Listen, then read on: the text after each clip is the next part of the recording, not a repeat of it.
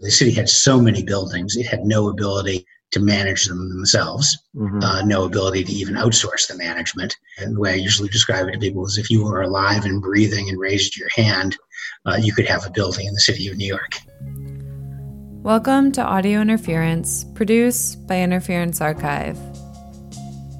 In New York, in the early 1970s, government disinvestment, coupled with widespread landlord neglect and abandonment, gave rise to squatting, urban homesteading, and other forms of self-help housing. Residents took control of city-owned land and buildings and developed or rehabilitated their own housing. The ultimate goal for many of these tenants was to take their buildings out of the speculative housing market and own them collectively and democratically. Today, around 1,300 resident-controlled, low-income housing cooperatives exist in New York City, providing some of the most deeply affordable and stable housing in the city. The Urban Homesteading Assistance Board, or UHAB, grew out of the self-help housing movement. UHAB was founded in 1973 and started by working with self-organized groups of tenants to convert homesteading projects into limited equity cooperatives, affordable in perpetuity and owned by their tenants. Fire and abandonment. Abandonment is sort of a process. So first the building be occupied by low-income people. A landlord, if it's an unscrupulous landlord, they would start diminishing services. They would stop managing the building closely. They would stop paying their real estate taxes, stop paying their utility bills, and eventually, as the building started to vacate, could turn into a place for arson to take place, or just an abandoned building that would turn into a blight and an eyesore and a potential for a fire. This was happening starting in the late 60s, accelerating all through the 70s, all the way through the late 70s to early 80s.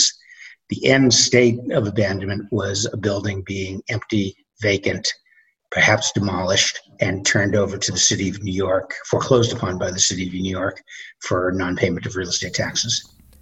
That was the voice of Charles Lavin. Charles was one of the founders of UHAB and eventually the executive director. What you heard was an excerpt from an oral history of UHAB conducted by researcher Connor Snow.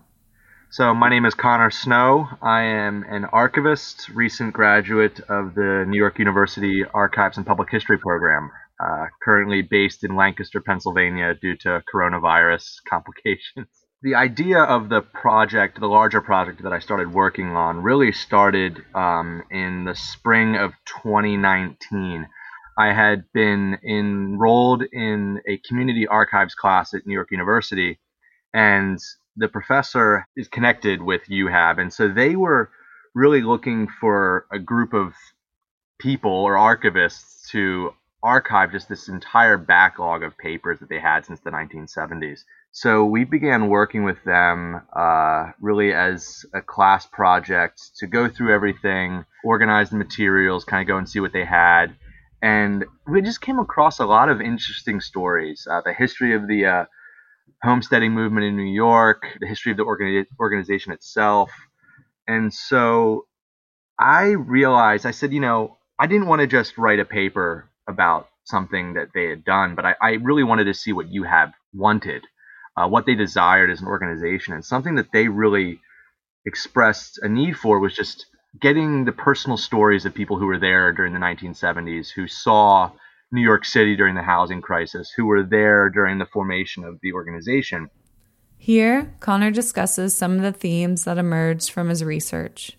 One of the themes really was, I think, dealing with the city. How can people who are working with UHAB, or how can UHAB really work and function with a city that really doesn't want these buildings? Another theme was the theme of community, which is really important. How does different shareholders in a HDFC live together? What is that experience like? What does community mean? Why are people in the buildings in the first place? The theme of work and pride, having pride in the fact that you rehabilitated a building yourself, that you live there, that this is something that you own, that it's not only something that you own, but your community comes together to own. You're about to hear excerpts from Connor's interviews. First is Charles Lavin.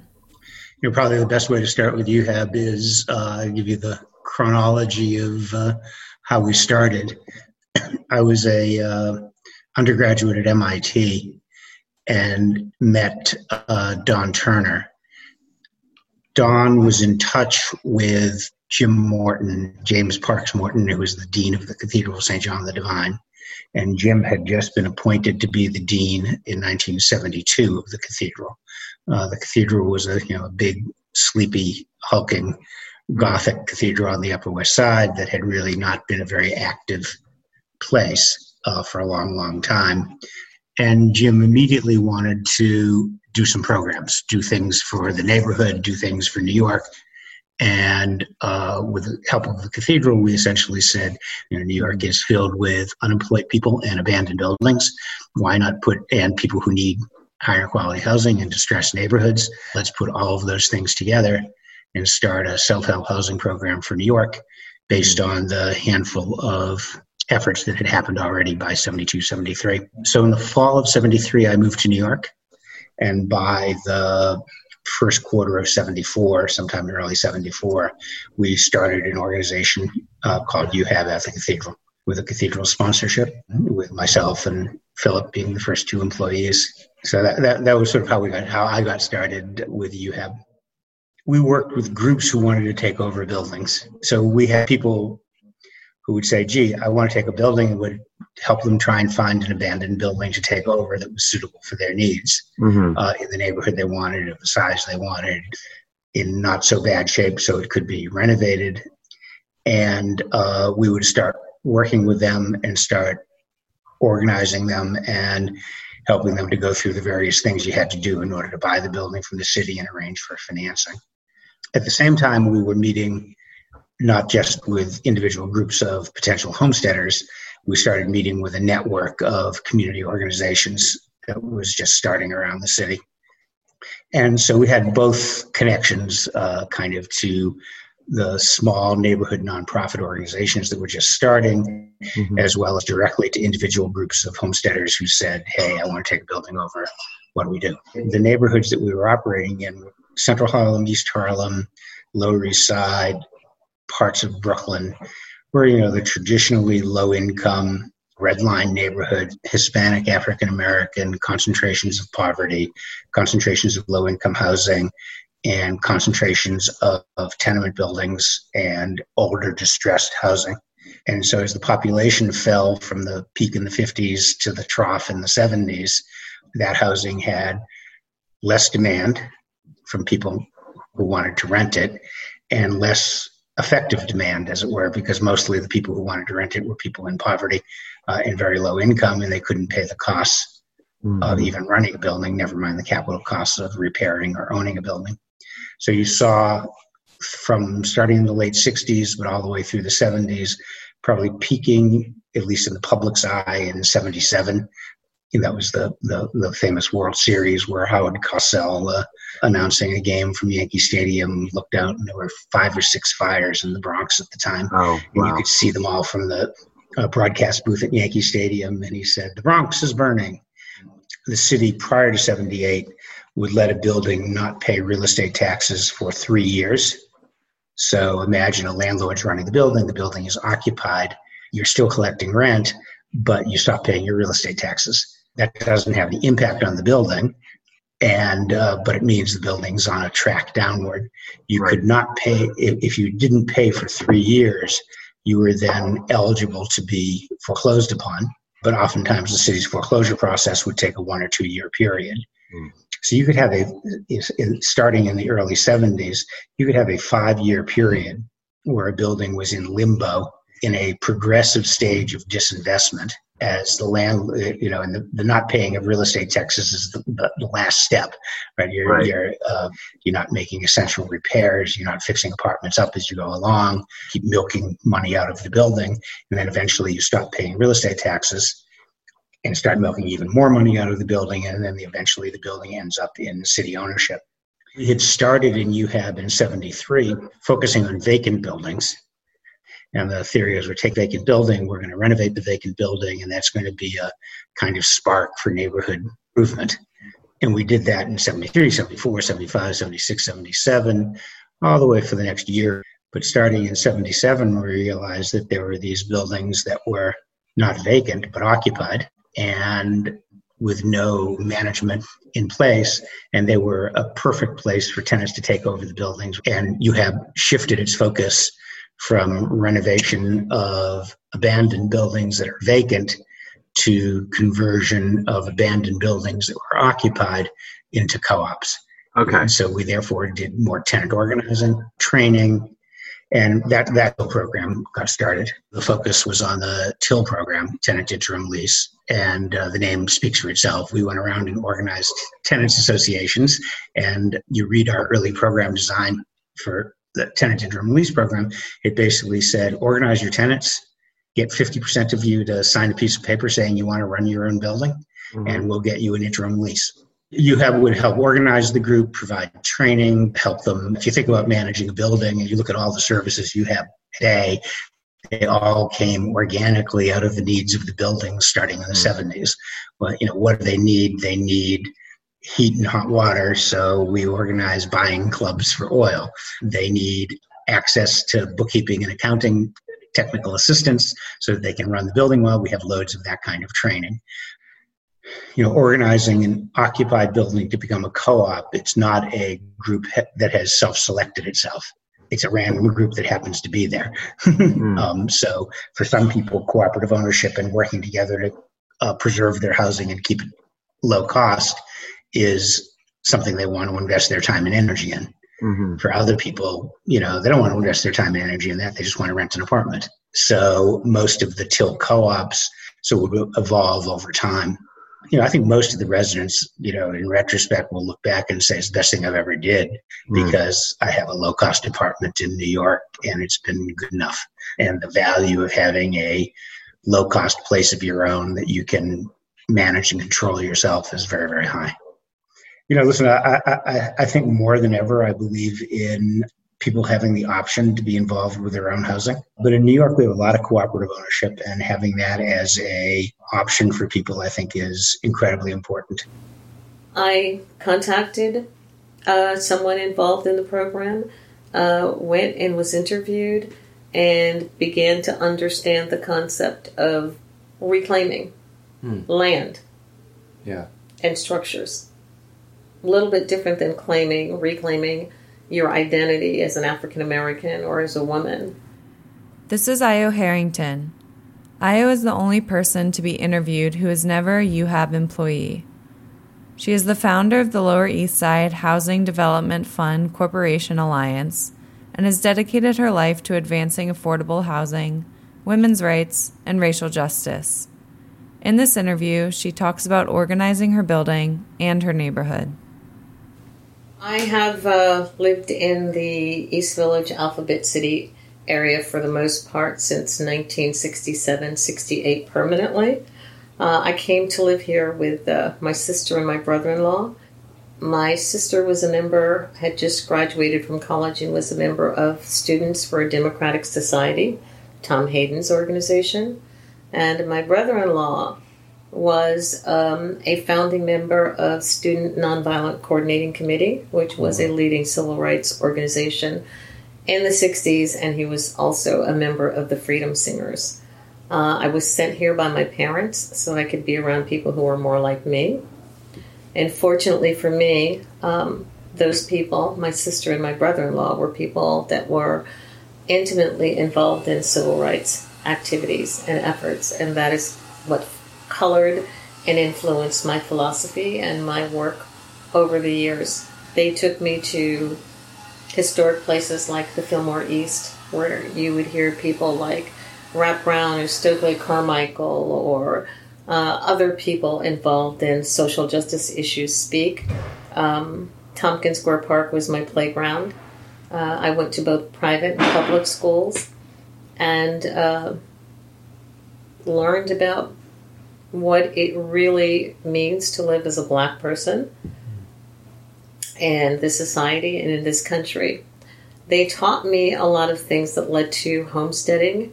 And the first thing is if you have a problem, then you need to identify it and you need to define it, and then you need to determine how you can resolve the problem.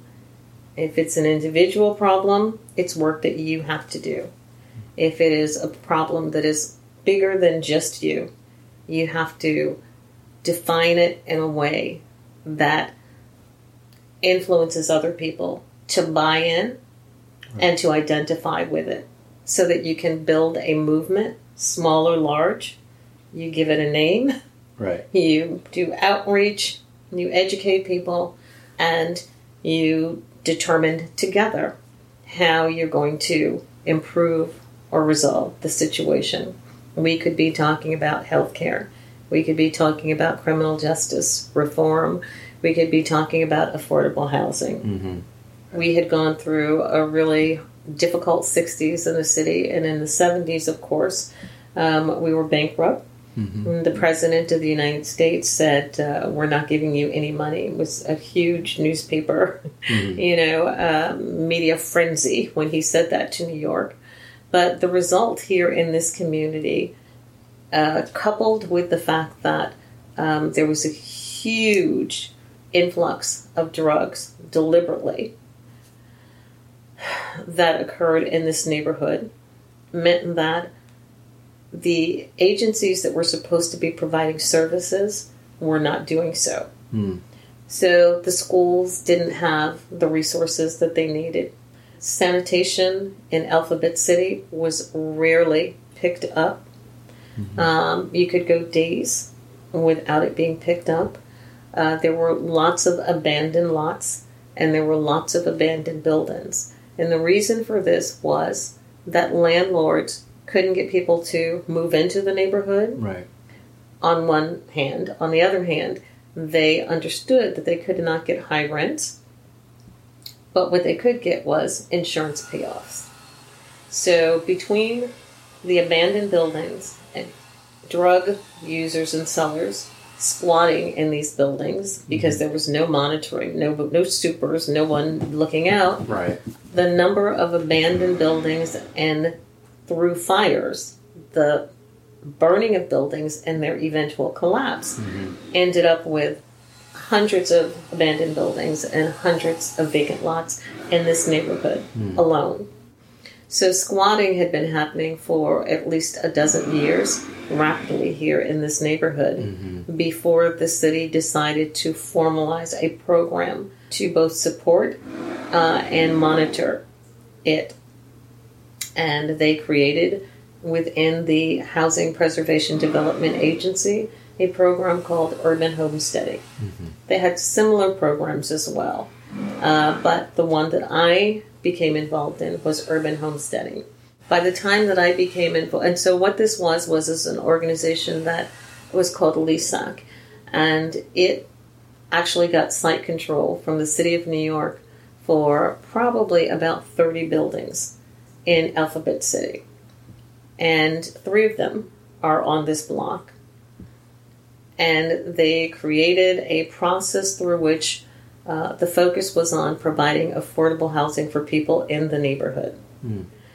And the conversation evolved into what is affordable at one point may not be affordable in the future. Right, yeah. So there were requirements. We were required to participate in this program to provide monthly dues so that we could earn income in order to pay for or do the work, buy the materials we needed for the work, in addition to having that organization actually do large grants from the city and banks and places like that.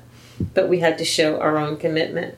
We were also required to do between 8 to 12 hours of work a week. So winter, summer, spring, or fall, it didn't matter.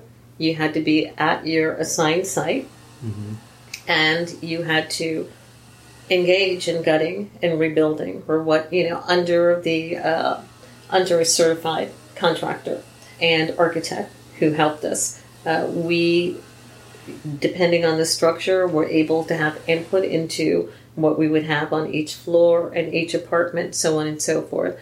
But the main thing is that we had to actually do the work. and with our bare hands. It wasn't like today. We had to actually carry things down in the white construction buckets. Yeah. Bucket by bucket, brick by brick. Wow.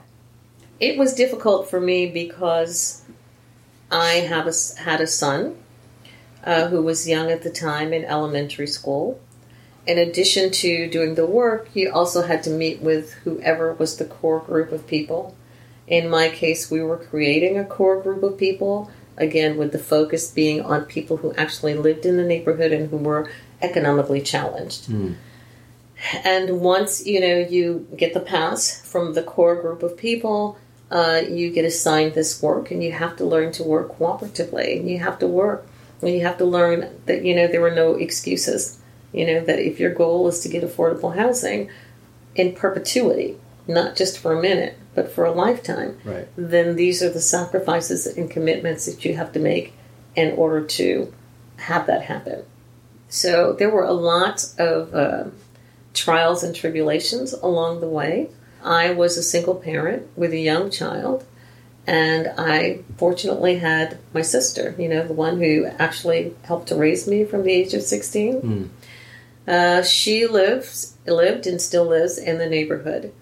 And she agreed to take my son initially every Saturday morning until Saturday evening for the several years that it took to complete this project. When it was time to rebuild after gutting, we also had to actually spend one night in the building in order to make sure that no one came in, stole our stuff. We had one tiny room in which we enclosed and locked ourselves, and a telephone that we hoped no one would cut the wires to. It was way before cell phones. We're talking, the 80s. So my sister ultimately had to agree that my son would spend every Friday night with her. And that part went on for a 3-year period. So without her support, I would have never been able to be in the position that I'm in today. So in addition to the fact that, we were reclaiming this building, we also had a larger network of buildings that we met with and worked with. Any given day, I might be asked to go and work on the building down the street because I had a large project for that day, or any one of a number of 3 buildings on 11th Street, or on Avenue C, or 7th Street, or 5th Street. So I know for certain that my bare hands worked on gutting and rebuilding 9 buildings, minimally, in this neighborhood. And when I walk by those buildings, I feel such a sense of satisfaction and joy knowing that I actually participated in creating homes for people that are affordable who live in my community, who I see in the supermarket, I see in the bank, who call me if there's a problem, so on and so forth. Born and raised in Santiago, Chile, Fernando Alarcón was active in community organizing until the persecution of activists under the military dictatorship of General Augusto Pinochet forced him to leave the country. He made his way to New York, where he stayed with a friend on the Upper West Side. The building was in the process of being renovated by homesteaders, and Fernando quickly began to work on renovating the 4th floor. After a year in New York, Alarcón was offered a job by UHAB in 1982 as a bilingual coordinator for all of Brooklyn. He went on to hold various roles at UHAB and continues to work with them as a consultant. First, we didn't see the housing crisis. Little by little, I started to realize that was a housing crisis. And when people visiting me from Chile, I say, I'm going to show you the real New York. And I took them to South Bronx. So I showed them blocks and blocks of empty building, like an atomic bomb dropped there. Wow. This is the real New York, and this is the first time that I took a hold of the housing crisis, and I say, well, we have to work in the housing crisis as better we can. because in Chile, I did homeless organization. We took pieces of land, empty land, and we asked the government to give this land to the people. So we organized so-called campamentos. So we organize them, we create security, we create sanitation, we create a school, we create a couple of things for the people to live around the campamentos. With the military dictatorship, all this was out. All these things happened to 70 to 73. In 73 came the military. They destroy everything. And they persecute everyone who was involved in this kind of stuff. What was the driving motivation for you to do that sort of work? Before was political stuff. We knew that if we organize people in their situation where they live, the people are going to work with industry and so on. The motivation was a political stuff first, to get those people organized and developed. So when I saw the problem in New York, I say, well, if I'm staying in New York, I'm going to work for an organization that is a tool that to resolve this situation. You know, working with the community, still today I receive phone call, invite me for lunch or for dinner with those people, old people now. And I have good sense, good feeling for working with the community and teaching them how to do A, B, and C, and having lunch and having dinner with them, and to talk about their daily life problems or so.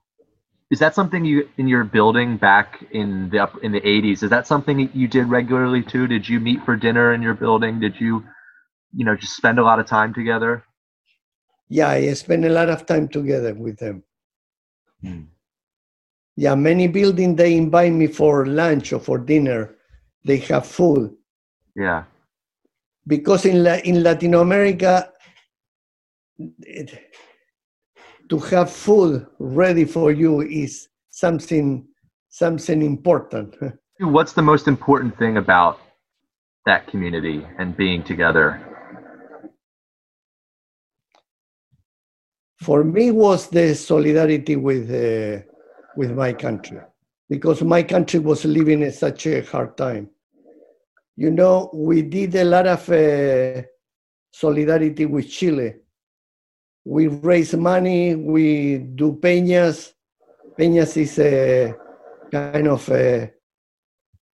where you eat and you sing songs and this kind of stuff.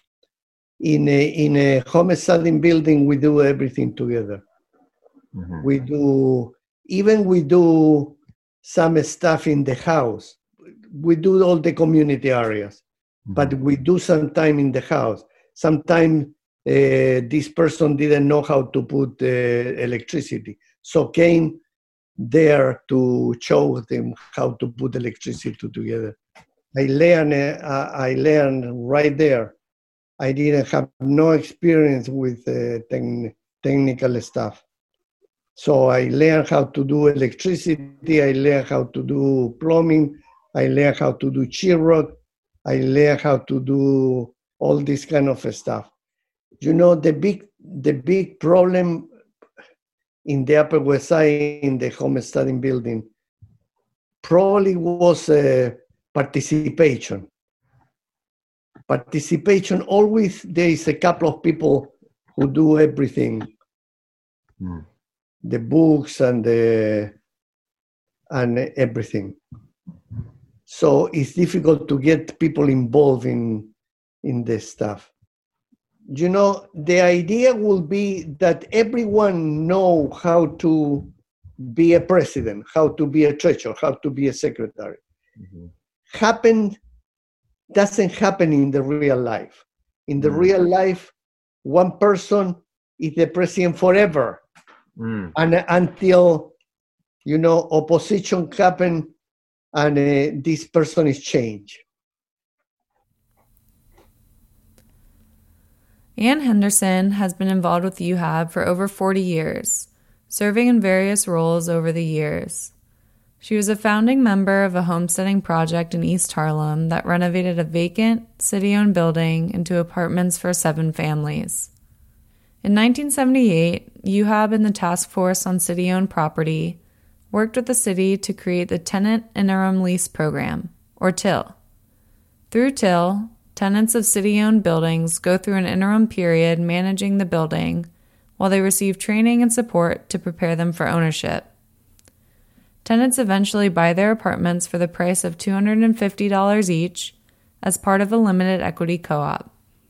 In this interview, you'll hear Ann talk about her experiences with the TIL program. When in 1978, when the city started the tenant interim lease program, I applied for the position. Probably would not have gotten it if I wasn't fluent in Spanish. So I started out, as we were called field coordinators at that time. It's a brand new program, the TIL program. So everything we did, we had to create for ourselves. We had to create bookkeeping. We had to go out and meet with the tenants and the leaders and see what they needed. So we developed a whole curriculum with the idea that they came to these classes and then they immediately went back home and started using it. We felt that, we were in a unique position that we understood the organizational issues, we understood the social issues, we understood the budgeting and the financial issues, we understood how to work with these buildings. And the city had all these programs with these community-based organizations where they would renovate buildings and then rent them out to tenants and they owned them. So that's one way that they did it. And the other way was this tenant interim lease program. And originally the tenant interim lease program was the largest, most successful program they had. There were all these people who had been struggling in the final years as their landlord was abandoning the building, trying to hold on to keep a roof over their head and, keep the pipes from freezing and, keep the neighbors to agree to give them enough money to fill up the fuel tank. By the time the TIL program was created, that's why so many buildings came in the first few years. We had hundreds of buildings all over the city. We sort of felt like that our role was to advocate both through the training and help in the development of the tenant organizations, but also acting as sort of an intermediary between them and the city who was the owner. And that sort of gave us some freedom, and that meant that the staff at HPD had to sort of understand that sometimes we were going to be with them and sometimes we were going to be fighting them about this or that. The city sold the buildings in the worst condition to the lowest income people in the city of New York with, no major capital improvements, no reserve funds, no support net, and expected them to succeed. Totally different than the Mitchell-Lama program where, there were new buildings and all these reserves and all sorts of stuff. And they just sort of said, we sold it to you for $250 an apartment. Goodbye, have a nice life. It's very difficult to if you grow up with a mentality, with the experience that you have never owned anything, that you were a tenant, that you had certain rights as a tenant. It's very hard to change that into a sense of ownership. It's not It's just not automatic. I'm trying to teach people that they need to be able to make decisions for themselves. And at the same time, I need them to trust me. You've been listening to Audio Interference, produced by Interference Archive. Interviews with Charles Lavin, Fernando Alarcón, Io Harrington, and Ann Henderson were conducted by Connor Snow as part of a 2020 oral history of UHAB. Interference Archive worked with UHAB earlier this year to present a public exhibition telling their history through the photographs, newsletters, oral histories, and training manuals found in their archive. You can find more information on our website, interferencearchive.org. You can also check out the links in our show notes, or listen to episode 74, We the People Won't Go, a recording of an event featuring some of the Lower East Side residents who turned their squat into a low-income co-op. Thank you to UHAB, and to Charles, Io, Ann, Fernando, and Connor for granting us permission to share excerpts from these interviews with you. From all of us at Audio Interference, thanks for listening.